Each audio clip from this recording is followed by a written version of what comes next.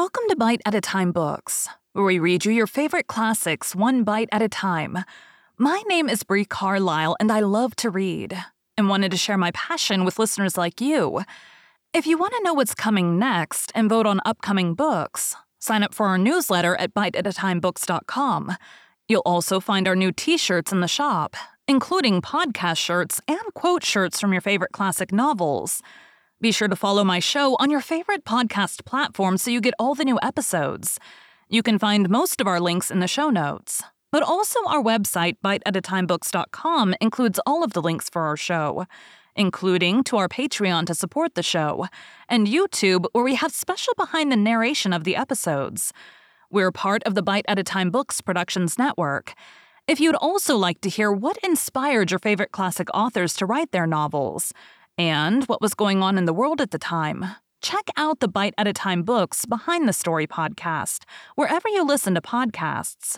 Please note, while we try to keep the text as close to the original as possible, some words have been changed to honor the marginalized communities who've identified the words as harmful, and to stay in alignment with Bite at a Time Books' brand values. Today we'll be continuing Emma by Jane Austen. Chapter 8.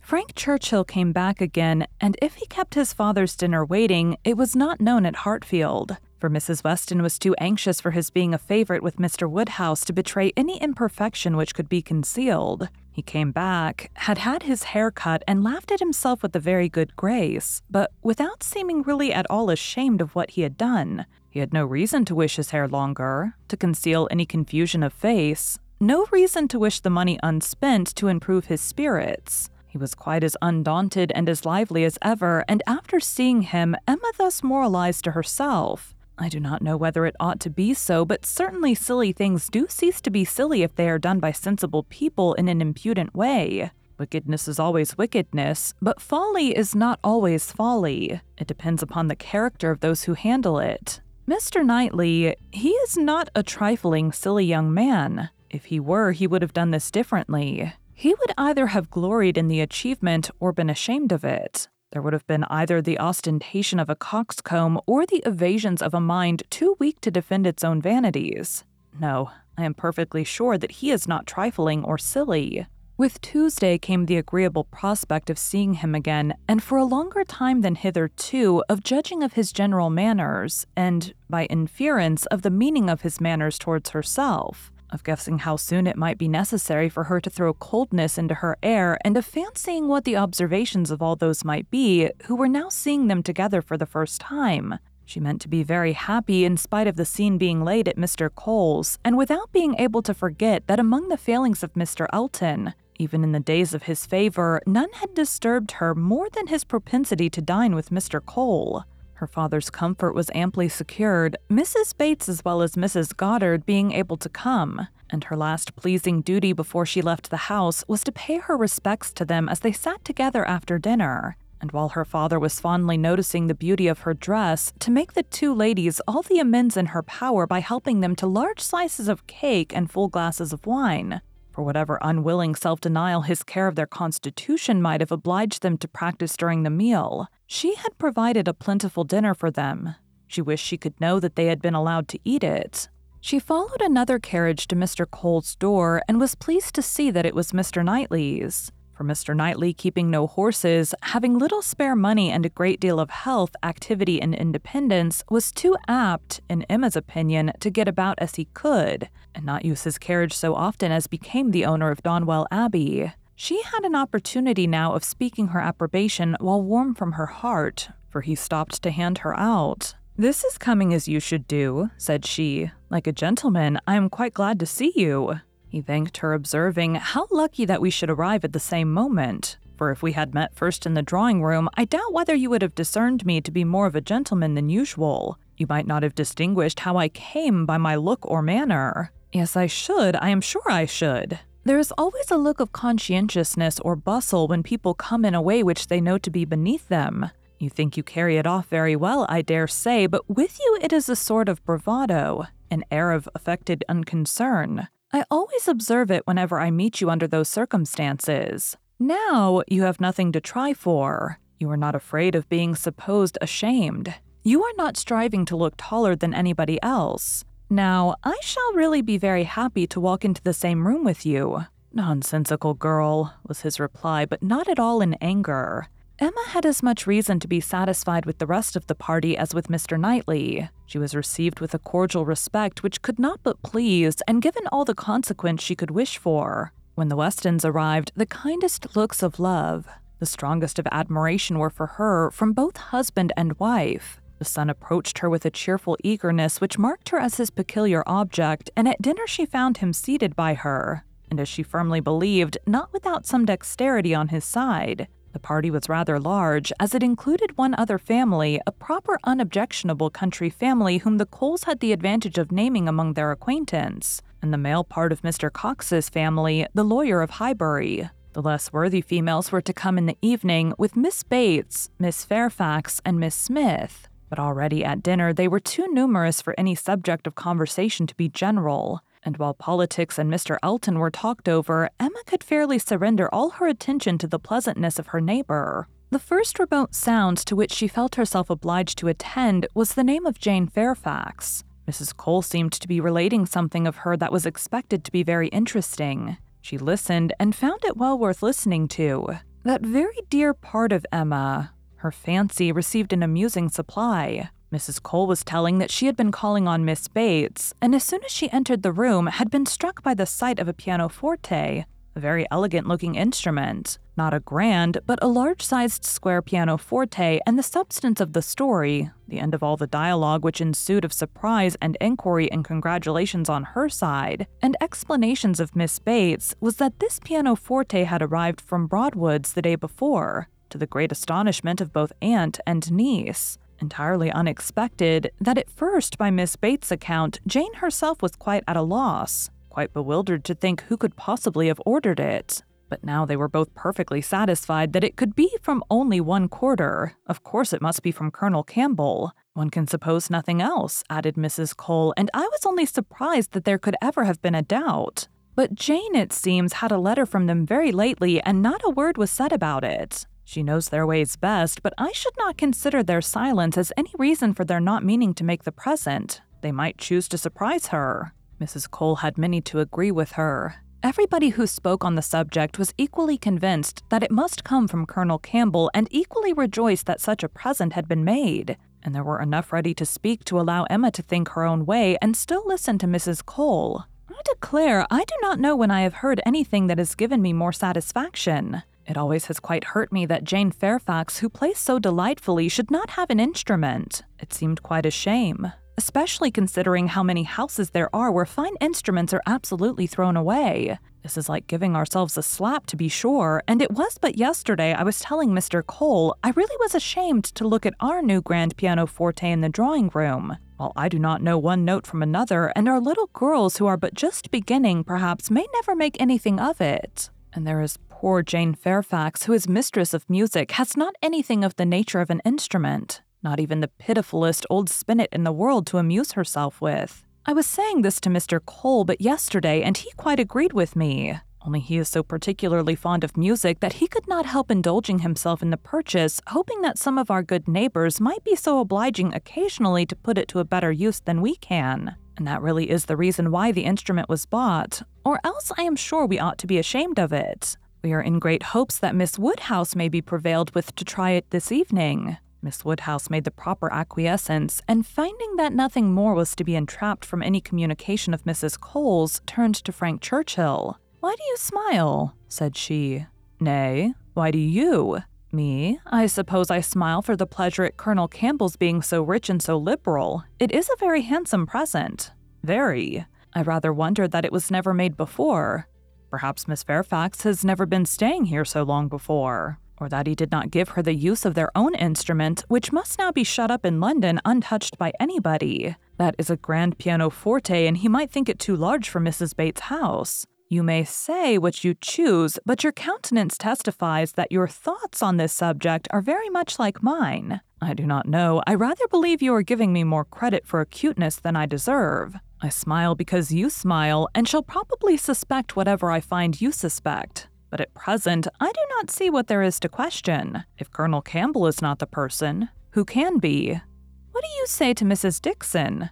Mrs. Dixon? Very true indeed. I had not thought of Mrs. Dixon. She must know as well as her father how acceptable an instrument would be, and perhaps the mode of it, the mystery, the surprise, is more like a young woman's scheme than an elderly man's. If it is Mrs. Dixon, I dare say I told you that your suspicions would guide mine. If so, you must extend your suspicions and comprehend Mr. Dixon in them.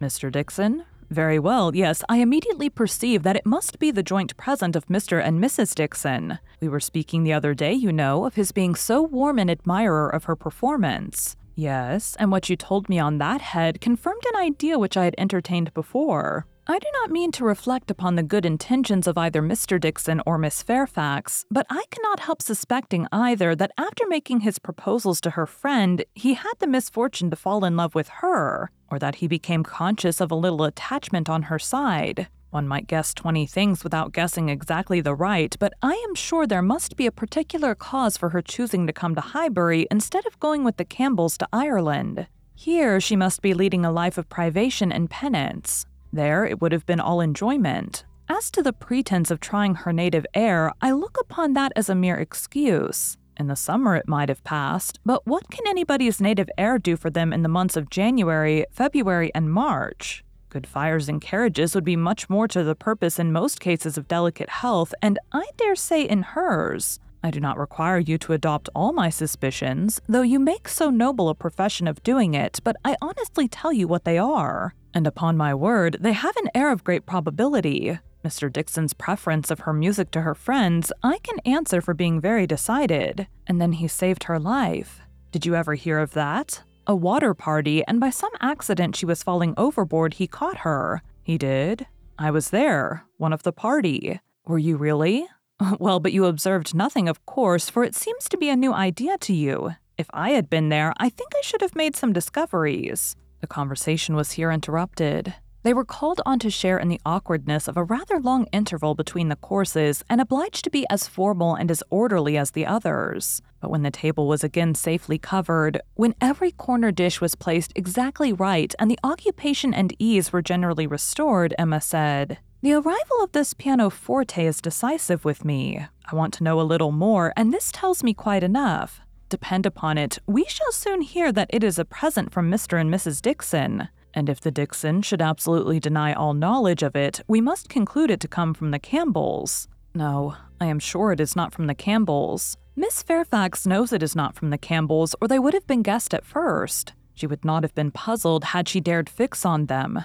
I may not have convinced you perhaps, but I am perfectly convinced myself that Mr. Dixon is a principal in the business. Indeed, you injure me if you suppose me unconvinced. Your reasonings carry my judgment along with them entirely. At first, while I supposed you satisfied that Colonel Campbell was the giver, I saw it only as paternal kindness and thought it the most natural thing in the world. But when you mentioned Mrs. Dixon, I felt how much more probable that it should be the tribute of warm female friendship, and now I can see it in no other light than as an offering of love. There was no occasion to press the matter farther. The conviction seemed real. He looked as if he felt it. She said no more. Other subjects took their turn, and the rest of the dinner passed away. The dessert succeeded, the children came in and were talked to and admired amid the usual rate of conversation. A few clever things said, a few downright silly, but by the much larger proportion, neither the one nor the other. Nothing worse than everyday remarks, dull repetitions, old news, and heavy jokes. The ladies had not been long in the drawing-room before the other ladies, in their different divisions, arrived. Emma watched the entrée of her own particular little friend, and if she could not exult in her dignity and grace, she could not only love the blooming sweetness and the artless manner, but could most heartily rejoice in that light, cheerful, unsentimental disposition which allowed her so many alleviations of pleasure in the midst of the pangs of disappointed affection. There she sat. And who would have guessed how many tears she had been lately shedding? To be in company, nicely dressed herself and seeing others nicely dressed. To sit and smile and look pretty and say nothing was enough for the happiness of the present hour. Jane Fairfax did look and move superior, but Emma suspected she might have been glad to change feelings with Harriet, very glad to have purchased the mortification of having loved, yes, of having loved even Mr. Elton in vain. by the surrender of all the dangerous pleasure of knowing herself beloved by the husband of her friend. In so large a party, it was not necessary that Emma should approach her. She did not wish to speak of the pianoforte. She felt too much in the secret herself to think of the appearance of curiosity or interest fair and therefore purposely kept at a distance. But by the others, the subject was almost immediately introduced, and she saw the blush of consciousness with which congratulations were received, the blush of guilt which accompanied the name of my excellent friend Colonel Campbell. Mrs. Weston, kind-hearted and musical, was particularly interested by the circumstance, and Emma could not help being amused at her perseverance in dwelling on the subject. And having so much to ask and to say as to tone, touch, and pedal, totally unsuspicious of that wish of saying as little about it as possible, which she plainly read in the fair heroine's countenance. They were soon joined by some of the gentlemen, and the very first of the early was Frank Churchill. In he walked, the first and the handsomest, and after paying his compliments en passant to Miss Bates and her niece, made his way directly to the opposite side of the circle, where sat Miss Woodhouse. Until he could find a seat by her, would not sit at all. Emma divined what everybody present must be thinking. She was his object, and everybody must perceive it. She introduced him to her friend, Miss Smith, and at convenient moments afterwards heard what each thought of the other. He had never seen so lovely a face and was delighted with her naivete. And she said, only to be sure it was paying him too great a compliment, but she did think there were some looks a little like Mr. Elton. Emma restrained her indignation and only turned from her in silence. Smiles of intelligence passed between her and the gentleman on first glancing towards Miss Fairfax, but it was most prudent to avoid speech. He told her that he had been impatient to leave the dining room, hated sitting long, was always the first to move when he could, that his father, Mr. Knightley, Mr. Cox, and Mr. Cole were left very busy over parish business, that as long as he stayed, however, it had been pleasant enough, as he had found them in general a set of gentlemanlike, sensible men, and spoke so handsomely of Highbury altogether, thought it so abundant in agreeable families, that Emma began to feel she had been used to despise the place rather too much. She questioned him as to the society in Yorkshire, the extent of the neighborhood about Enscombe and the sort, and could make out from his answers that as far as Enscombe was concerned, there was very little going on, that their visitings were among a range of great families, none very near, and that even when days were fixed and invitations accepted, it was an even chance that Mrs. Churchill were not in health and spirits for going, that they made a point of visiting no fresh person, and that though he had his separate engagements, it was not without difficulty, without considerable address at times, that he could get away or introduce an acquaintance for a night. She saw that Enscombe could not satisfy, and that Highbury, taken at its best, might reasonably please a young man who had more retirement at home than he liked. His importance at Enscombe was very evident. He did not boast, but it naturally betrayed itself that he had persuaded his aunt where his uncle could do nothing, and on her laughing and noticing it, he owned that he believed, excepting 1 or 2 points, he could, with time, persuade her to anything. One of those points on which his influence failed he then mentioned. He had wanted very much to go abroad, had been very eager indeed to be allowed to travel, but she would not hear of it. This had happened the year before. Now, he said, he was beginning to have no longer the same wish. The unpersuadable point which he did not mention, Emma guessed to be good behavior to his father. I have made a most wretched discovery, said he after a short pause. I have been here a week tomorrow, half my time. I never knew days fly so fast. A week tomorrow, and I have hardly begun to enjoy myself, but just got acquainted with Mrs. Weston and others. I hate the recollection. Perhaps you may now begin to regret that you spent one whole day out of so few in having your hair cut. No, said he, smiling, that is no subject of regret at all. I have no pleasure in seeing my friends unless I can believe myself fit to be seen. The rest of the gentlemen being now in the room, Emma found herself obliged to turn from him for a few minutes and listen to Mr. Cole. When Mr. Cole had moved away and her attention could be restored as before, she saw Frank Churchill looking intently across the room at Miss Fairfax, who was sitting exactly opposite. What is the matter? Said she. He started. Thank you for rousing me, he replied. I believe I have been very rude, but really Miss Fairfax has done her hair in so odd a way. So very odd a way that I cannot keep my eyes from her. I never saw anything so outré. Those curls. This must be a fancy of her own. I see nobody else like her. I must go and ask her whether it is an Irish fashion. Shall I? Yes, I will. I declare I will, and you shall see how she takes it, whether she colors." He was gone immediately, and Emma soon saw him standing before Miss Fairfax and talking to her. But as to its effect on the young lady, as he improvidently placed himself exactly between them, exactly in front of Miss Fairfax, she could absolutely distinguish nothing. Before he could return to his chair, it was taken by Mrs. Weston. "This is the luxury of a large party," said she. "One can get near everybody and say everything. My dear Emma, I am longing to talk to you. I have been making discoveries and forming plans just like yourself, and I must tell them while the idea is fresh. Do you know how Miss Bates and her niece came here?" "How?" "They were invited, were they not?" "Oh, yes, but how were they conveyed hither? The manner of their coming?" "They walked, I conclude. How else could they come?"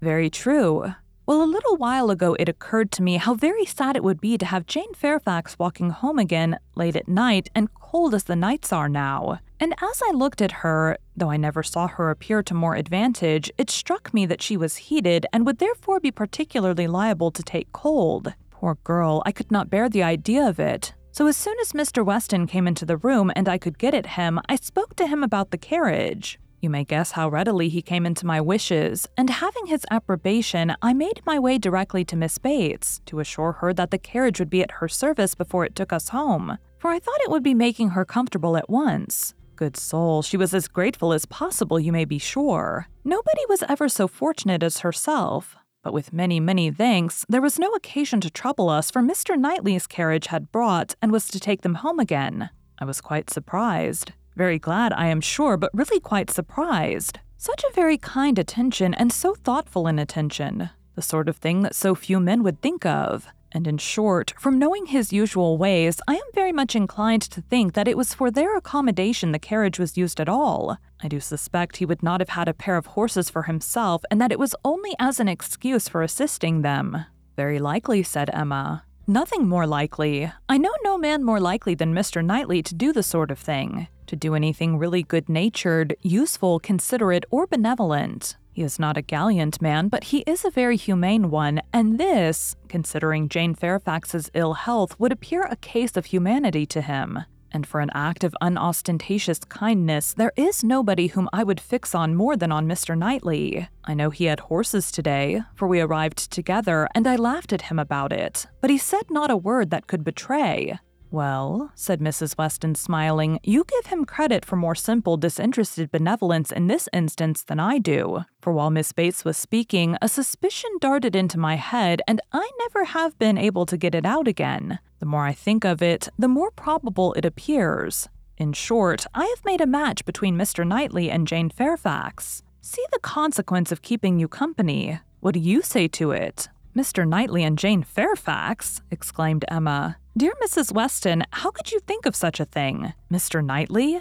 Mr. Knightley must not marry. You would not have little Henry cut out from Donwell. Oh, no, no, Henry must have Donwell. I cannot at all consent to Mr. Knightley's marrying, and I am sure it is not at all likely. I am amazed that you should think of such a thing." "My dear Emma, I have told you what led me to think of it. I do not want the match. I do not want to injure dear little Henry, but the idea has been given me by circumstances. And if Mr. Knightley really wished to marry, you would not have him refrain on Henry's account, a boy of 6 years old who knows nothing of the matter." "Yes, I would. I could not bear to have Henry supplanted. Mr. Knightley marry. No, I have never had such an idea, and I cannot adopt it now. And Jane Fairfax too, of all women. Nay, she has always been a first favorite with him, as you very well know. But the imprudence of such a match! I am not speaking of its prudence, merely its probability. I see no probability in it unless you have any better foundation than what you mention. His good nature, his humanity, as I tell you, would be quite enough to account for the horses. He has a great regard for the Bateses, you know, independent of Jane Fairfax, and is always glad to show them attention.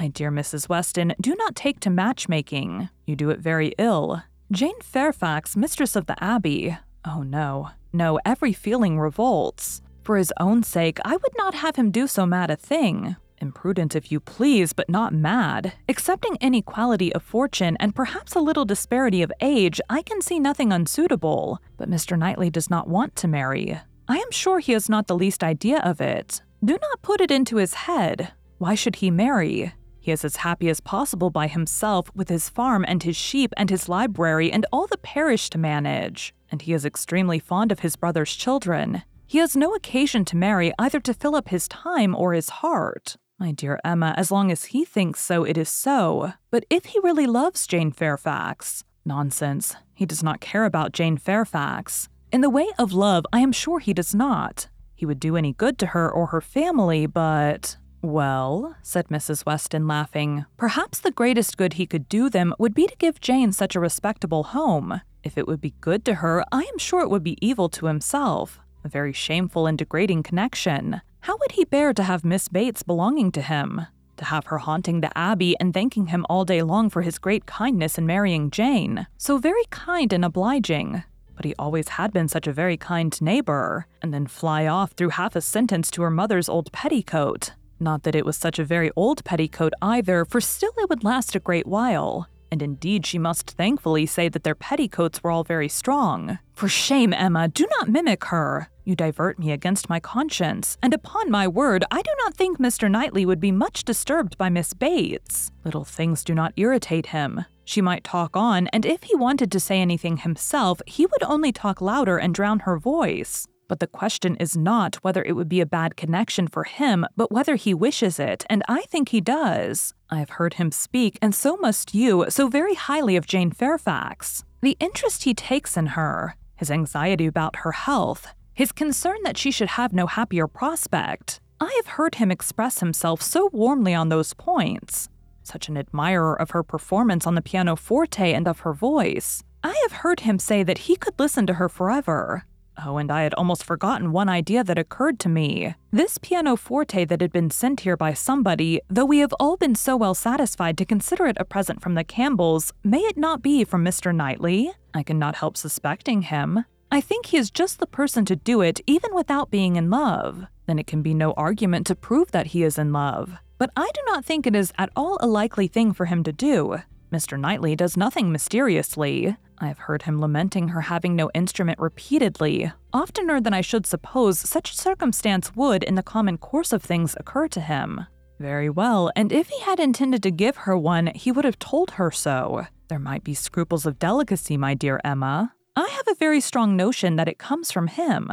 I am sure he was particularly silent when Mrs. Cole told us of it at dinner. You take up an idea, Mrs. Weston, and run away with it, as you have many a time reproached me with doing. I see no sign of attachment. I believe nothing of the pianoforte, and proof only shall convince me that Mr. Knightley has any thought of marrying Jane Fairfax. They combated the point some time longer in the same way.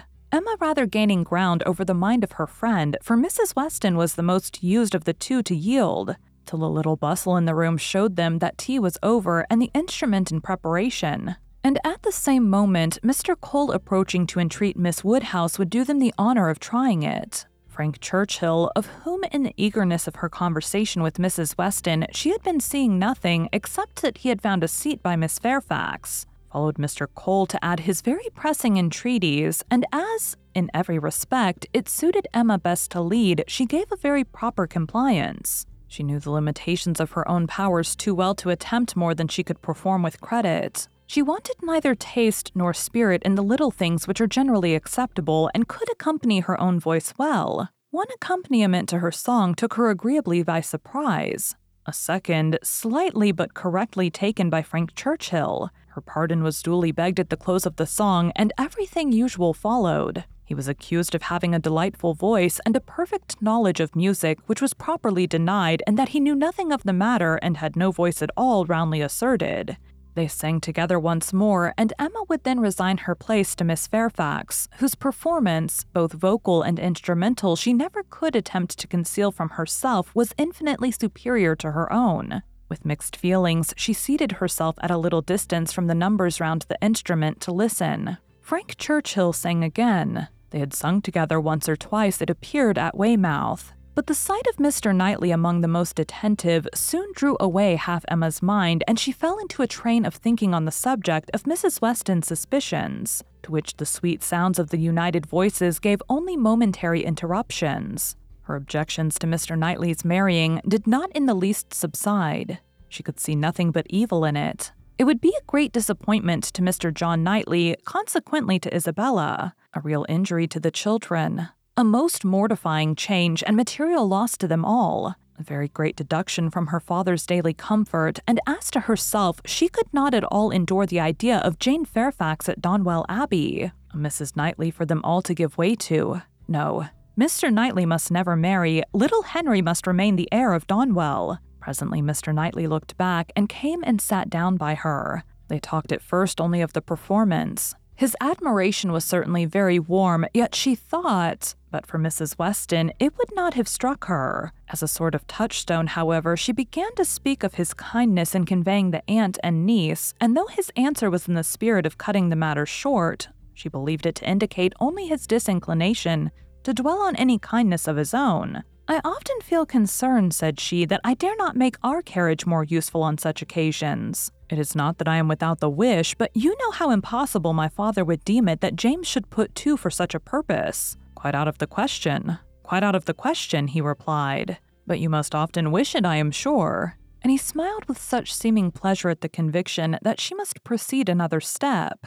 "This present from the Campbells," said she. "This pianoforte is very kindly given." "Yes," he replied, and without the smallest apparent embarrassment. "But they would have done better had they given her notice of it. Surprises are foolish things. The pleasure is not enhanced, and the inconvenience is often considerable. I should have expected better judgment in Colonel Campbell." From that moment, Emma could have taken her oath that Mr. Knightley had had no concern in giving the instrument, but whether he were entirely free from peculiar attachment, whether there were no actual preference, remained a little longer doubtful. Towards the end of Jane's second song, her voice grew thick. "That will do," said he when it was finished, thinking aloud. "You have sung quite enough for one evening. Now be quiet." Another song, however, was soon begged for. One more, they would not fatigue Miss Fairfax on any account, and would only ask for one more. And Frank Churchill was heard to say, "I think you could manage this without effort. The first part is so very trifling. The strength of the song falls on the second."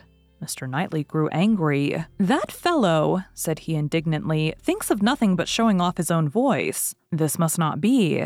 And touching Miss Bates, who at that moment passed near, "Miss Bates, are you mad to let your niece sing herself hoarse in this manner? Go and interfere, they have no mercy on her." Miss Bates, in her real anxiety for Jane, could hardly stay even to be grateful before she stepped forward and put an end to all further singing. Here ceased the concert part of the evening, for Miss Woodhouse and Miss Fairfax were the only young lady performers. But soon, within 5 minutes, the proposal of dancing, originating nobody exactly knew where, was so effectually promoted by Mr. and Mrs. Cole that everything was rapidly clearing away to give proper space. Mrs. Weston, capital in her country dances, was seated and beginning an irresistible waltz. And Frank Churchill, coming up with the most becoming gallantry to Emma, had secured her hand and led her up to the top. While waiting till the other young people could pair themselves off, Emma found time, in spite of the compliments she was receiving on her voice and her taste, to look about and see what became of Mr. Knightley. This would be a trial. He was no dancer in general. If he were to be very alert in engaging Jane Fairfax now, it might augur something. There was no immediate appearance. No, he was talking to Mrs. Cole. He was looking on unconcerned. Jane was asked by somebody else, and he was still talking to Mrs. Cole. Emma had no longer an alarm for Henry. His interest was yet safe, and she led off the dance with genuine spirit and enjoyment. Not more than 5 couple could be mustered, but the rarity and the suddenness of it made it very delightful, and she found herself well matched in a partner. They were a couple worth looking at. 2 dances, unfortunately, were all that could be allowed. It was growing late, and Miss Bates became anxious to get home on her mother's account. After some attempts, therefore, to be permitted to begin again, they were obliged to thank Mrs. Weston, look sorrowful, and have done. "Perhaps it is as well," said Frank Churchill, as he attended Emma to her carriage. "I must have asked Miss Fairfax, and her languid dancing would not have agreed with me after yours." Thank you for joining Bite at a Time Books today, while we read a bite of one of your favorite classics. Again, my name is Brie Carlisle, and I hope you come back tomorrow for the next bite of Emma. Don't forget to sign up for our newsletter at biteatatimebooks.com and check out the shop. You can check out the show notes or our website, biteatatimebooks.com, for the rest of the links for our show. We'd love to hear from you on social media as well.